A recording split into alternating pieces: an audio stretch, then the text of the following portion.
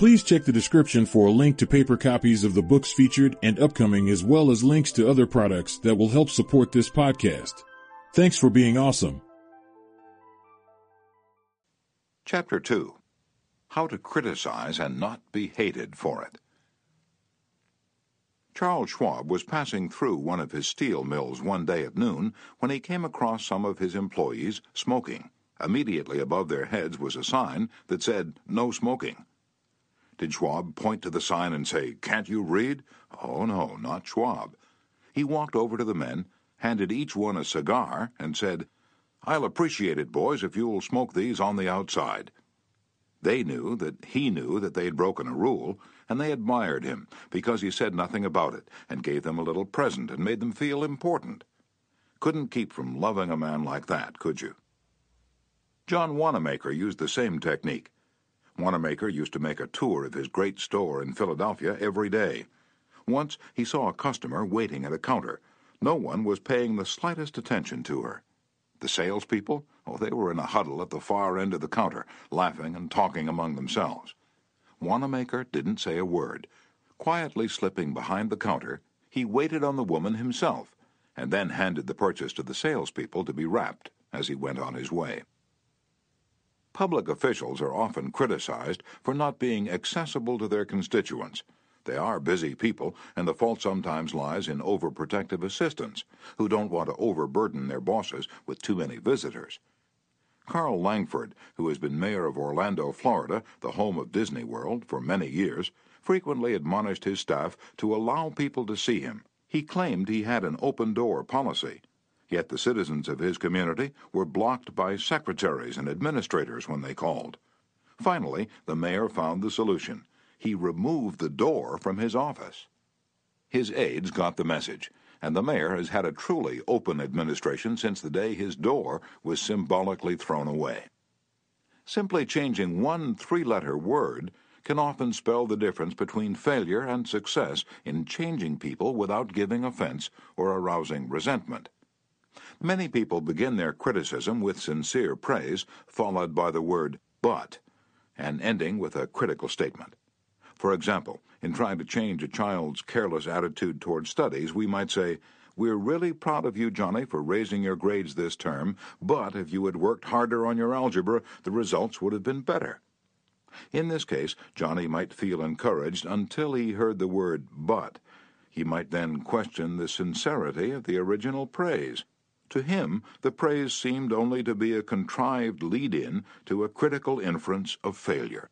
Credibility would be strained, and we probably would not achieve our objectives of changing Johnny's attitude toward his studies.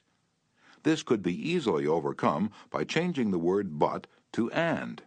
"We're really proud of you, Johnny, for raising your grades this term, and by continuing the same conscientious efforts next term, your algebra grade can be up with all the others." Now Johnny would accept the praise, because there was no follow-up of an inference of failure. We have called his attention to the behavior we wished to change indirectly, and the chances are he will try to live up to our expectations.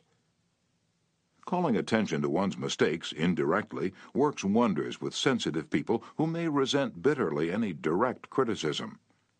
Marge Jacob of Woonsocket, Rhode Island, told one of our classes how she convinced some sloppy construction workers to clean up after themselves when they were building additions to her house. For the first few days of the work, when Mrs. Jacob returned from her job, she noticed that the yard was strewn with the cut ends of lumber. She didn't want to antagonize the builders because they did excellent work, so after the workers had gone home, she and her children picked up and neatly piled all the lumber debris in a corner. The following morning, she called the foreman to one side and said, "I'm really pleased with the way the front lawn was left last night. It's nice and clean and doesn't offend the neighbors." From that day forward, the workers picked up and piled the debris to one side, and the foreman came in each day seeking approval of the condition the lawn was left in after a day's work.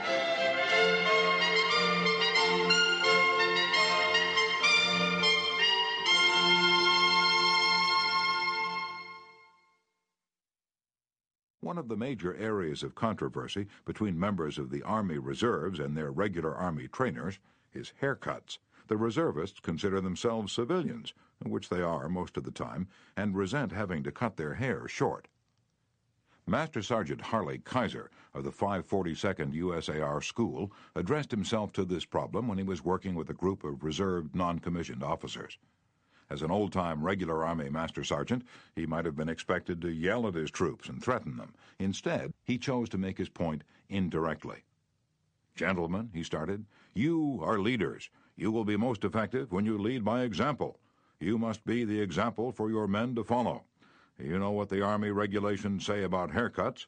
I'm going to get my haircut today, although it's still much shorter than some of yours. You look at yourselves in the mirror. If you feel you need a haircut to be a good example, we'll arrange a time for you to visit the post barber shop." And the result was predictable. Several of the candidates did look in the mirror and went to the barber shop that afternoon and received regulation haircuts. Sergeant Kaiser commented the next morning that he already could see the development of leadership qualities in some of the members of the squad. On March 8, 1887, the eloquent Henry Ward Beecher died. The following Sunday, Lyman Abbott was invited to speak in the pulpit left silent by Beecher's passing. Eager to do his best, he wrote, rewrote, and polished his sermon with the meticulous care of a Flaubert. Then he read it to his wife. It was poor, as most written speeches are. She might have said, if she had less judgment, "Lyman, that's terrible, that will never do. You'll put people to sleep. It reads like an encyclopedia. You ought to know better than that, after all the years you've been preaching. For heaven's sake, why don't you talk like a human being? Why don't you act natural? You'll disgrace yourself if you ever read that stuff." That's what she might have said. And if she had, you know what would have happened. And she knew, too. So she merely remarked that it would make an excellent article for the North American Review. In other words, she praised it and at the same time subtly suggested that it wouldn't do as a speech. Lyman Abbott saw the point, tore up his carefully prepared manuscript, and preached without even using notes.